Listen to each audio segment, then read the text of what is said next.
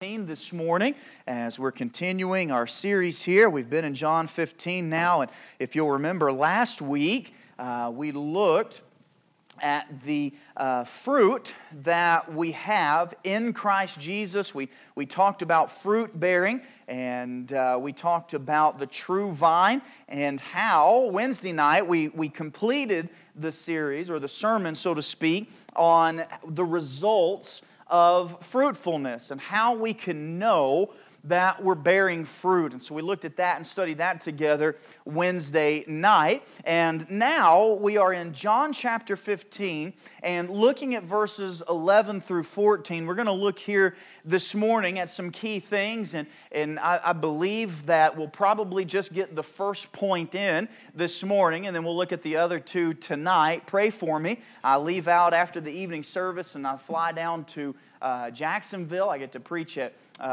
Liberty Baptist tomorrow night, and I'm excited about that. I'm also very nervous about that because I get the opportunity to preach, but it's in front of my favorite preachers in all the world, and so I don't feel worthy to be able to preach. I'd go just to hear them, amen? But I do feel honored that I'm given the opportunity. So be praying for safety and travel. Let's remember all those that are traveling. It's good to have Hogan home and Riley home, and they're leaving out either today or tomorrow or something. They'll be traveling. And then Brother Lance and Miss Bonnie, they're traveling today, coming back from Florida. So lots of people traveling this weekend, amen? Who knew President's Day weekend was a big travel day for our church? You know, we really just want to honor our presidents, amen? And but anyway, if you're glad you came to church this morning, say amen. Amen. I need some help this morning because I'm awfully tired. Anybody tired? Anybody tired? Hey, amen. I got my media director back there with the amen sign. We need to get that amen button that you can just kind of hit and, oh man, I'm getting distracted now. All right, John 15, let's jump into it. Let's stand in honor of the reading of the Word of God. John chapter 15, starting in verse number 11. These things have I spoken unto you, that my joy might remain in you, and that your joy might be full. This is my commandment, that ye love one another as I have loved you. Greater love hath no man than this, that a man lay down his life for his friends. Ye are my friends, if ye do whatsoever I command you. Let's pray. Heavenly Father, we come before you this morning, and we're just so thankful for the opportunity to gather together as believers and as a church family, as brothers and sisters in Christ, and to study your Word. We're grateful for the opportunities that we have to search out the Scriptures diligently. Lord, I pray that you would help us to stay focused on you this morning. Lord, I know that there are some that are tired. I know that there are some that are weary, some that are going through things, and I just pray that today will be an encouragement to abide in your joy. Lord, I pray that you would help us to realize that we can go through this life joyously, and that is your desire for us. Lord, we love you. We thank you so much for loving us. Manifest your word in a real way to us this morning. Help us to understand it as we study it together. Speak to our hearts and lives. In Christ's name, amen and amen. You may be seated. Now, over the course of this morning and this evening, or maybe we'll finish it all this morning, Lord only knows, but essentially what we're looking at is this love of a friend that Christ has for us and that we should exemplify in this world. The love that is known of Christians distinguishes us as friends of Christ and not as servants. If you'll remember some of the background that we've covered on this, they have completed dinner. They have left the area where they observed the Lord's table together, where Jesus introduced them to the new ordinance that they didn't even understand at that time that's what was happening. And now they're on their way to the Garden of Gethsemane, where Jesus, in chapter 16 or 17, will start praying to the Father for His followers. And I want us to understand that these are the commandments that Jesus has left His followers in the very last hours of His life. The very last hours of His life. He's already taught His followers of their new commandment that we'll look into a little bit later on, this commandment to love. He will now detail how that command of love is to operate in this world. In verse number 11, though, where we started, we see the first of 3 times that Christ uses the phrase, "These things have I spoken." These things have I spoken. He's getting ready to tell His followers the reason why He just educated them on bearing fruit. That's what the first 10 verses are all about. It's about bearing fruit. It's about the abiding in the vine, Jesus Christ, so that we can be fruitful. And then verse 11, we see the first of 3. The other 2 we'll get to, but the first one we see here in verse 11. You also see in chapter 16 and verse number 1. Let's look at it. "These things have I spoken unto you, that ye should not be offended." So everything that He said from verse 12 down to verse 27 of 15, He has spoken to the followers so that they wouldn't be offended. We'll look at that a little later. And then in chapter 16 and verse 33, the last verse of chapter 16, "These things have I spoken unto you, that in me ye might have peace." So Jesus is telling His followers that He has given these commands, He's given this way of life for us to live so that we, according to verse 11, might have joy, may not be offended, and might have peace. Those are the 3 things that the majority of people are searching for in this life: joy, peace, and to live a life unoffended. And we'll talk about that when we get to that verse 1 in chapter 16. But this morning I want us to look up, starting with the first point, the joy of Christ. The joy of Christ. Let's read verse 11 one more time. "These things have I spoken unto you, that my joy might remain in you, and that your joy might be full." The joy of Christ is one of the greatest benefits of the Christian life. His teaching of fruit bearing, when applied, is going to give us as followers a life that is fulfilled. You ever wonder why you see someone who claims to be a Christian, yet they look like they're unfulfilled in life? They claim the name of Christ. They claim that they've placed their faith and trust in Christ and Christ alone for their salvation. And quite possibly they have, but yet they kind of wander through life unfulfilled. They jump from job to job, career to career. Some of them jump from spouse to spouse. Some of them jump from one addiction to the next because they cannot find joy. They're unfulfilled.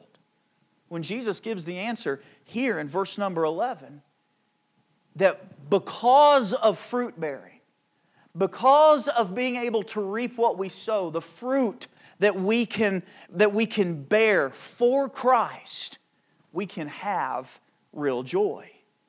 Here the Savior is about to be crucified. He's about to be beaten. He's about to be crucified. He's about to be buried. And then He's going to rise again. And then He's going to ascend to the Father. This would be a very trying time for His followers. This is going to be a very trying time. Little do they know. Amen? They have no idea what's coming around the corner. They're still following Him faithfully and saying, "Oh, but Lord, I will die before I would leave You." And then what happens?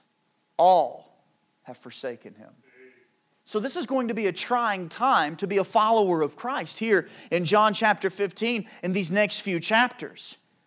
His followers are going to experience loss.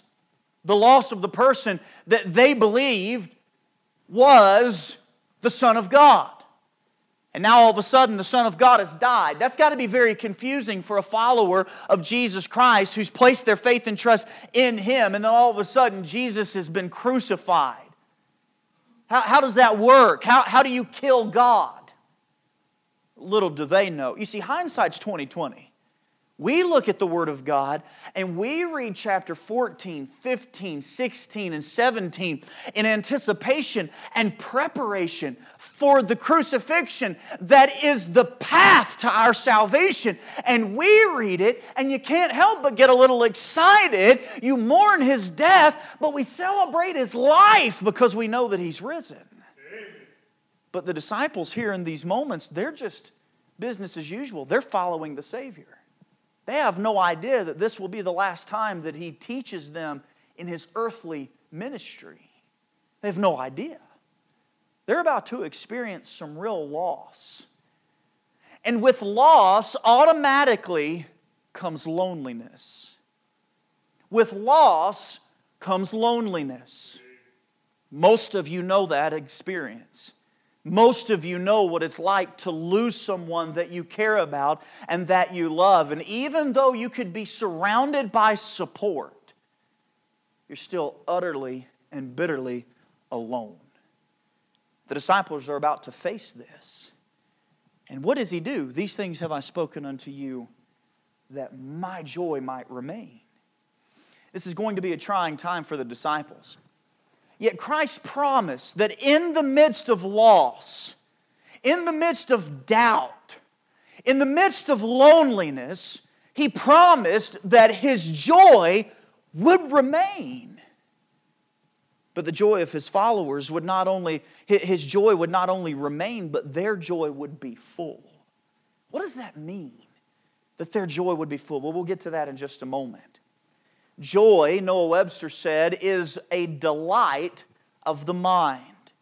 It's a delight of the mind from the consideration of the present or assured approaching good. That's what joy is. It's a delight of the mind. It's what brings you... Hey, have you ever had something that... Maybe it was something you really looked forward to. Maybe it was some item that you wanted. Amen? I don't know what it... Fill in the blank. Every person in here is different. Some of you like vehicles. Some of you like, I don't know, submarines. I don't know what you like. Amen? Some of you, Air Force. Maybe it's something with the Air Force. I don't know. But all of us have something that we've ordered it or we've pre-ordered or we've bought it online. And what do? We're checking that tracking. Amen?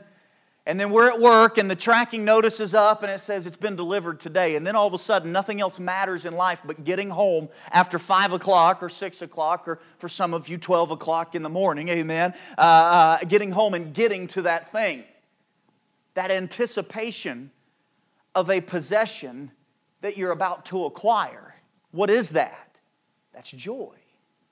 That's what joy is. It's that delight of mind. All of a sudden, everything is great. All of a sudden, the day can't go by quick enough till you could get home.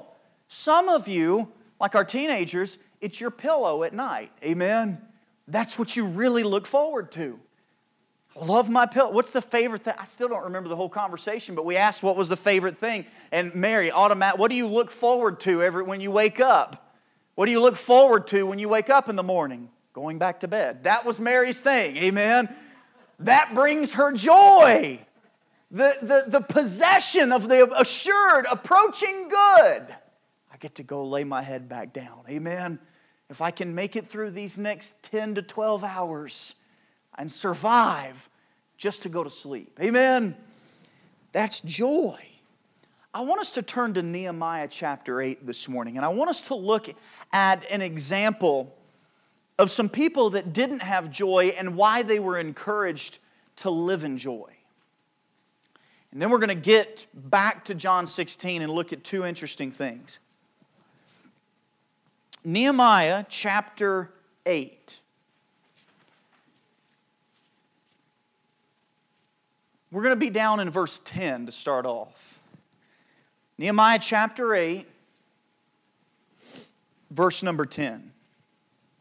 If you're with me, say amen. Amen. All right, you're with me. I'll tell you why I'm distracted this morning.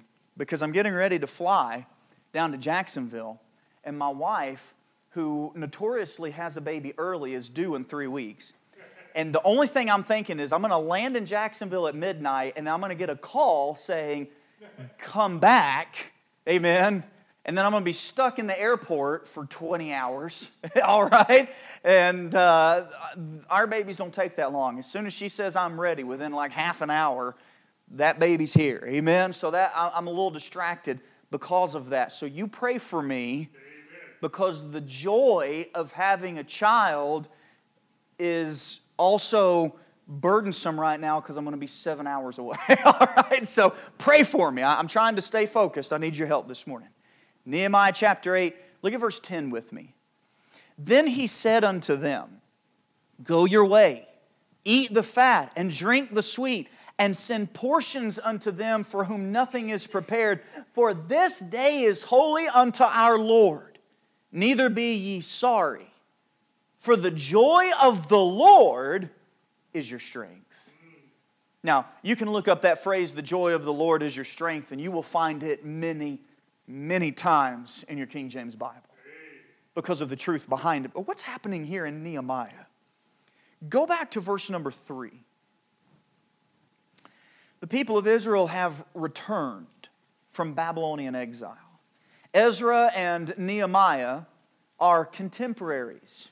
That just means that they existed at the same time. They were living at the same time. Ezra was given permission around 477 BC to go and to rebuild the temple. I believe, if I'm not mistaken, it was Darius who gave him the opportunity to go and to rebuild the temple. And so that's what you have in the book of Ezra, the rebuilding of the temple. Nehemiah was the wine bearer or the cup bearer for Artaxerxes. And 1 year after Darius gave Ezra permission to go and to rebuild the temple, Nehemiah was given permission to go and to rebuild the wall. Now that's important.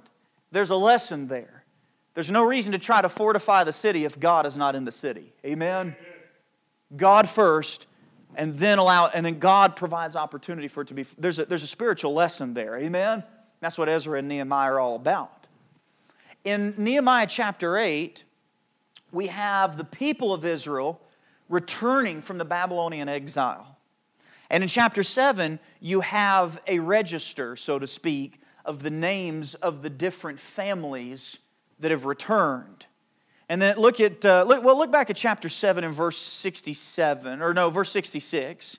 Nehemiah chapter 7, verse 66. The whole congregation together was 42,360, beside their manservants and their maidservants, of whom there were 7,337, and they had 245 singing men and singing women. They had a choir, amen? They had a big choir. Amen. Now, back to Nehemiah chapter 8. The people of Israel, a large portion of people, have returned from Babylonian exile and are now in the place where Ezra is about to read the book of the law. And we're going to see the result. Look at verse 3. And he read therein before the street that was before the water gate from the morning until midday. Now he read that Bible for a long time. Amen? That's what he read, the book of the law. To the men and the women, and those that could understand, and the ears of all the people were attentive unto the book of the law. Now remember, these people had been in exile, not allowed to be in their land. And for the most part, what we're going to see is that they did not know the law, and they did not keep the law. They did not study the law until they were given opportunity to go back to the land. They were attentive unto the book of the law. They were hungry to hear what God had to say to them. Verse 4. And Ezra the scribe stood upon a pulpit of wood, which they had made for the purpose, and beside him stood Mattathiah and Shema and Ananiah and Urijah and Hilkiah and Messiah on the right hand, and on the left hand Pedaiah and Mishael and Malchiah and Hashem and Hashbaddanah and Zechariah and Meshullam. Any of you people wanting to have children, there is a plethora of names here to choose from if you would like to have some biblical names. Amen? Ezra, verse 5, opened the book in the sight of all the people, for he was above all the people. Remember, he's on the pulpit of wood. And when he opened it, all the people stood up. Now, that's one of the reasons biblically why we stand in honor of the reading of the Word of God. It's right here from Nehemiah chapter 8. Now notice, Ezra, verse 6, blessed the Lord, the great God.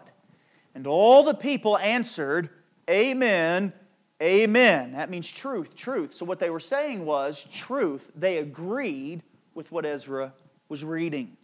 That's the reason why we say amen in service. That's why I encourage you, especially you men, to say amen every once in a while, because it shows, especially when we have visitors here, or maybe our young people, they see that mom and dad agree with what's being taught.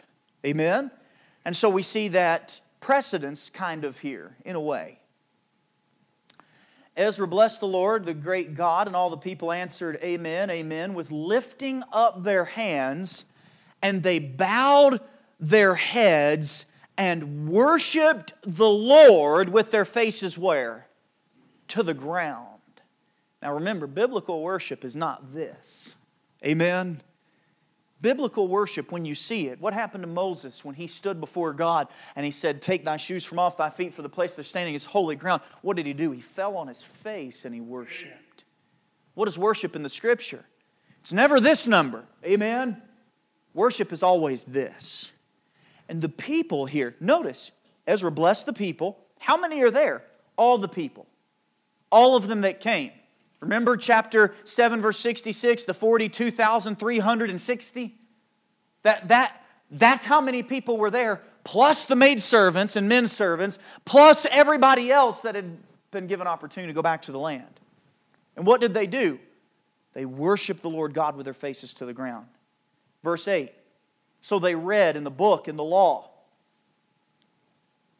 of God distinctly, and gave the sense and caused them to understand the reading. Now this is a great passage of Scripture because it's convicting to me as a young pastor, because this is exactly what a preacher does. Read the book of the law to give a distinct and clear understanding so that the people that can understand and hear will learn from the Word of God. Amen. That's why if we ever get to the place where I feel like we've staled, as if I'm reading, I'm preaching, I'm trying to teach, and we're just kind of here out of the motions, that's when I know that my job here is done. You need someone else. That's how I know that. When that happens. Why? Because you've learned everything that you're going to learn from me. Because there's nothing wrong with this book. And that's what happens sometimes in ministry. Sometimes that happens. And it's not a bad thing. A lot of times it paves the way for God to do something greater. Amen? When we get out of the way. But I want us to understand that. As long as they were reading the book and they were giving sense to the book of the law, to the people of Israel, there was understanding in the reading. Now verse number 9. Nehemiah, which is the Tirshatha, and Ezra the priest, the scribe, and the Levites that taught the people, said unto all the people, this day is holy unto the Lord your God. Mourn not, nor weep. Why would he say that? Well, the latter part of the verse. All the people wept when they heard the words of the law. Now here's where we're at. Verses 3 through 6, Ezra reads the law, and the people of God worship the God of their fathers. And that was a great response. Now Ezra is continuing to give the understanding. The law is being taught, and it has caused the Israelites to weep. It's caused them to weep. Why? Because they recognized their error. They recognized that their fathers had turned to idolatry and they were not living the way that God intended for His people to live. And the result of the clear understanding of Scripture that was taught was weeping. Because the people realized they had failed God. Now notice verse 10. Then he said unto them, this is Ezra, go your way, eat the fat, and drink the sweet, and send portions unto them, for whom nothing is prepared. For this day is holy unto our Lord. Neither be ye sorry, for the joy of the Lord is your strength. I want us to understand something. The reason why they were upset, the reason they were weeping, is because their focus was on their failures. Their focus was on this day was supposed to be a day of rejoicing. The people had returned. The wall was being built. The temple was being built. The house of God was rebuilt. They had the place to worship. And now, all of a sudden, they get to hear the law of God taught to them as it was intended. And what was the result? Weeping. Because they were focused on their failures. They had no joy. You want to know what I notice in this Christian life? You want to know what I notice here in our church sometimes? What I notice in the community? People like to focus on their own failures. I can't tell you how many times in 11 years of ministry I've been told, well, Pastor, you don't know who I was. To which my immediate response is, yeah, but God did, and He loves you anyway. That's the mentality. I don't know who you were. Hey, and let me help you out with one more. I don't care who you were. Because this Christian life isn't about your failures. It's about His goodness. That's what it's about. I can't serve because I've done X, Y, and Z and people will look down on me. You've allowed this world and your own selfish pride to rob you of the joy that God wants you to have. God is dwelling within your heart. The God that created you is found within you. And you're allowing yourself to be robbed of joy. What did Ezra say? Neither be ye sorry, for the joy of the Lord is your strength.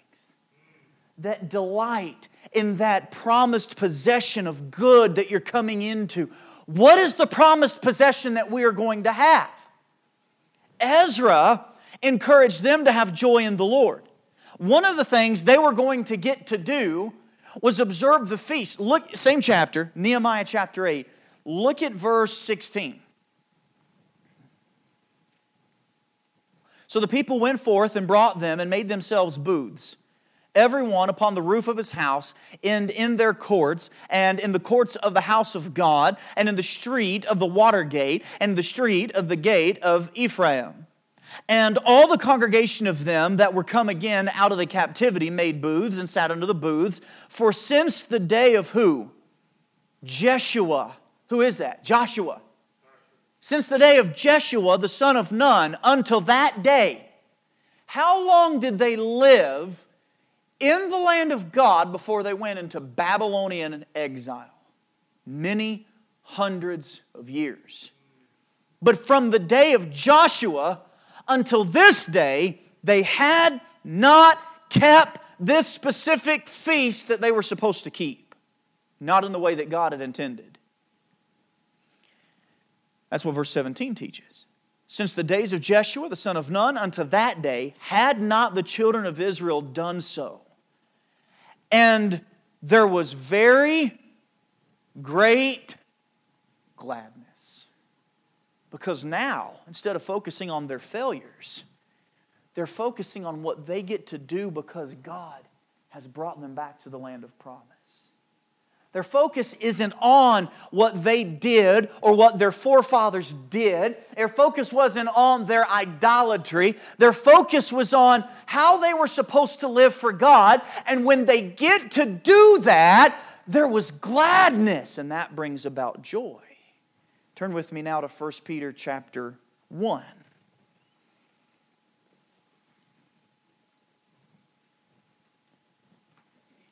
1 Peter chapter 1. We have the example in Nehemiah.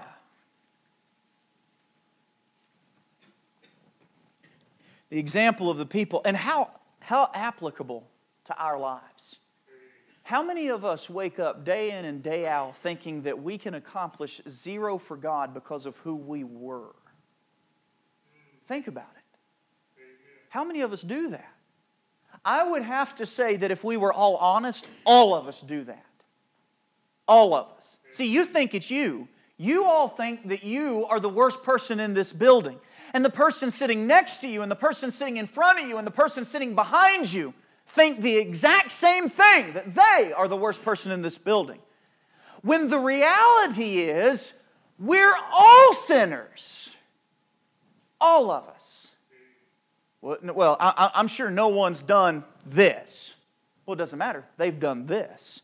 And to him that knoweth to do good and doeth it not, to him it is what? Sin. We've fallen into this trap of believing that certain sins are worse than others. But did you know that there are sins in the book of Proverbs that the Bible says God hates? And do you know what they are? Sins of everyday life. Lying tongue. God hates that. Well, I was an alcoholic. Okay. What are you now? I'm a sinner saved by grace. That's what matters. Amen. Don't let the mistakes of your past rob you of the joy of that future possession that God has intended for you. And let me tell you something. That future possession is not heaven. The future possession, that joy. Well, I don't want to get ahead of myself. I almost gave away my ending.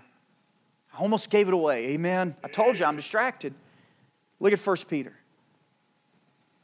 Where do we obtain our joy? For the children of Israel, it was to be able to hear the words of God and to apply them to their lives and to work out in their everyday living the way that they were supposed to live. 1 Peter chapter 1, verse 3. Blessed be the God and Father of our Lord Jesus Christ, which according to His abundant mercy hath begotten us again unto a lively hope by the resurrection of Jesus Christ from the dead. Now, we already have one part of what is needed for joy, and it's the main part, hope. You see, joy cannot be had where hope is absent. Joy cannot be had where hope is absent. Remember we talked about that bitter and utter loneliness that you feel at the loss of a loved one? But in reality, there's hope that we'll see them again. And so when you go through life and you have that day, and I promise you, I've had these days where you go through life and you feel hopeless because whoever's not there. Then all of a sudden, you've been robbed of your joy because you're focusing on the absence of them now instead of where they are currently residing. And where are they currently residing? In our hope, Jesus Christ. Notice, He's begotten us again unto a lively hope. Look at verse 6. Wherein ye greatly rejoice, though now for a season, if need be, ye are in heaviness through manifold temptations, that the trial of your faith, being much more precious than of gold that perisheth, though it be tried with fire, might be found unto praise and honor and glory at the appearing of Jesus Christ, whom having not seen, ye love, in whom though now ye see Him not, yet believing, then we have it, ye rejoice with joy unspeakable and full of glory. Why is it called the joy unspeakable? Because no matter how you try, you can't explain it. You can't. Oh, you just lost your spouse. How can you have joy? I just know I'm going to see him again. How do you know that? Well, because the Scripture tells me that Jesus died for me and my spouse placed their faith and trust in Christ a long time ago, and I placed my faith and trust in Christ a long time ago. My mom and dad did the same thing. I've done the same thing. I have hope, and so I have joy. That doesn't make sense. It's joy unspeakable and full of glory. I can't always explain it, but I know what God has given me. Notice this joy. We skip verses 4 and 5. Look back at them. We have a lively hope at the end of verse 3 by the resurrection of Jesus Christ from the dead. A lively hope to what? To an inheritance incorruptible and undefiled, and that fadeth not away, reserved in heaven for you, who are kept by the power of God through faith unto salvation, ready to be revealed in the last time. You remember, what did Webster say joy was? The delight of the mind from the consideration of the present or assured possession of a good. What is our assured possession? We have an inheritance that's incorruptible and undefiled, and that fadeth not away. The Bible calls that inheritance by another name. It's called the adoption. In Ephesians chapter 1, we know that passage. It's the adoption. You see, a lot of times when we talk about heaven and we think of heaven, people mention that inheritance as if it's the streets of gold. They talk of the inheritance as if it's that mansion that He has prepared for us. They talk of the inheritance as if it's the walls of jasper, the gates of pearl. That's not the inheritance. That's not the inheritance. The inheritance is the presence of Christ for eternity. That's what we have to look forward to. That's why we have joy unspeakable. We go through this life, and we go through trials, and we go through temptations. And what does Peter say in this epistle? He says, the trial of your faith being much more precious than of gold that perisheth. Why? Because your faith cannot perish. God cannot forsake His own. Back to John 15, and we're done. Well, almost done. John 15. These things have I spoken unto you. Now this is what I want us to focus on. That my joy. If joy is that delight of mind for that purchased possession or that promised possession, that assured possession that you're going to come into contact with one day, if that's what it is, then the joy that is to remain for the follower is the joy of Christ. Notice, these things have I spoken unto you that my joy might remain. But then, notice the last part, and that your joy might be full. That my joy will remain. Why? Because you cannot lose the joy of Christ. Why? Because it only comes from the hope of Christ. That inheritance that's incorruptible, undefiled. The joy of Christ. So when your joy is lacking, you can still have that lively hope, the joy of Christ in your life. But notice, He spoke these things about bearing fruit, about abiding in Him, dwelling, living in Christ Jesus, being cleansed by the Word of God. He spoke these things so not only that His joy would remain, but that our joy might be full. Psalm 16. Psalm 16:11. This was the last verse we looked at in teen class. And it wasn't originally a part of the sermon. And we weren't going to look at it in teen class either. But we just thought, well, let's just look at it.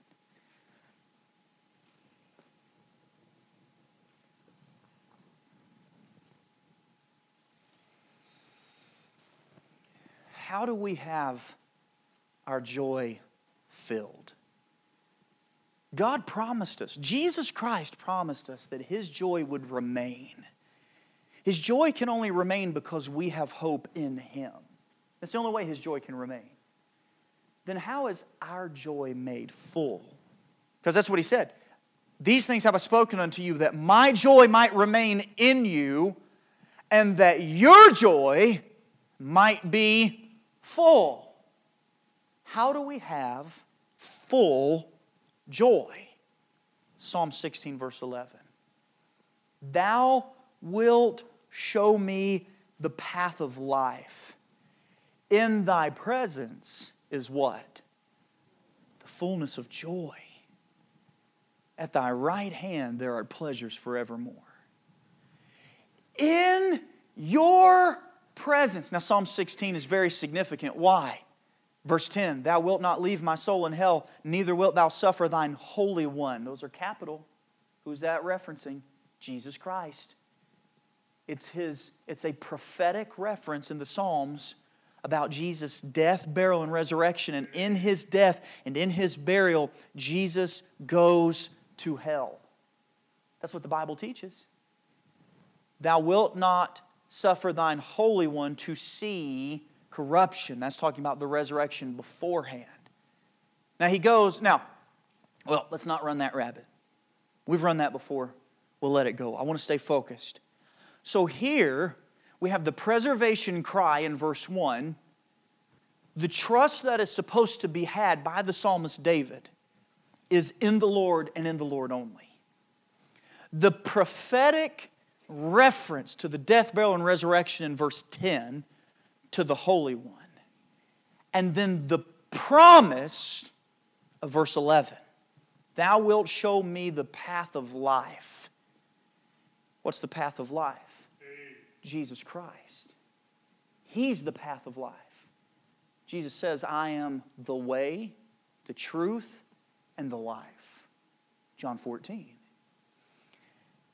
Thou wilt show me the path of life.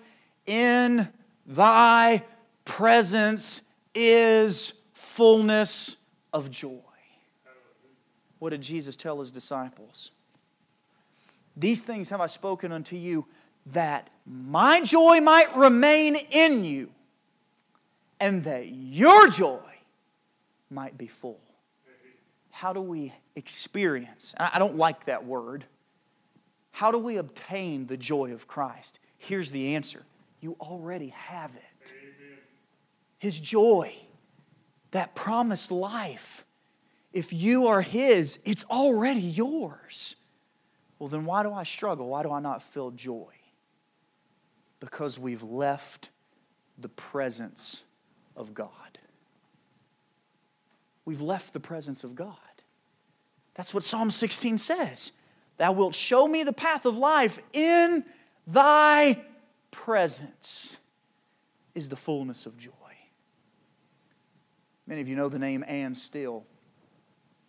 She encountered one trial after another in her life, one disappointment after another. Her mother died when she was 3, and when she was 19, she suffered from a severe hip injury that left her an invalid.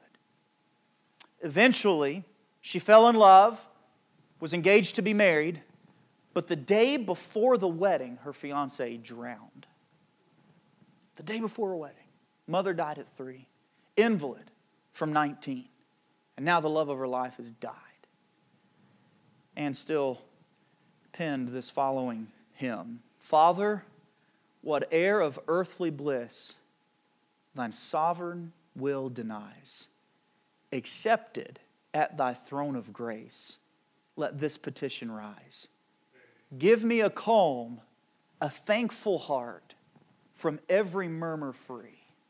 The blessings of Thy grace impart, and make me live to Thee. How can someone pen words like that after all that they've been through? Because the joy of the Lord, found in the presence of God, was her strength. Every head bowed, every eye closed.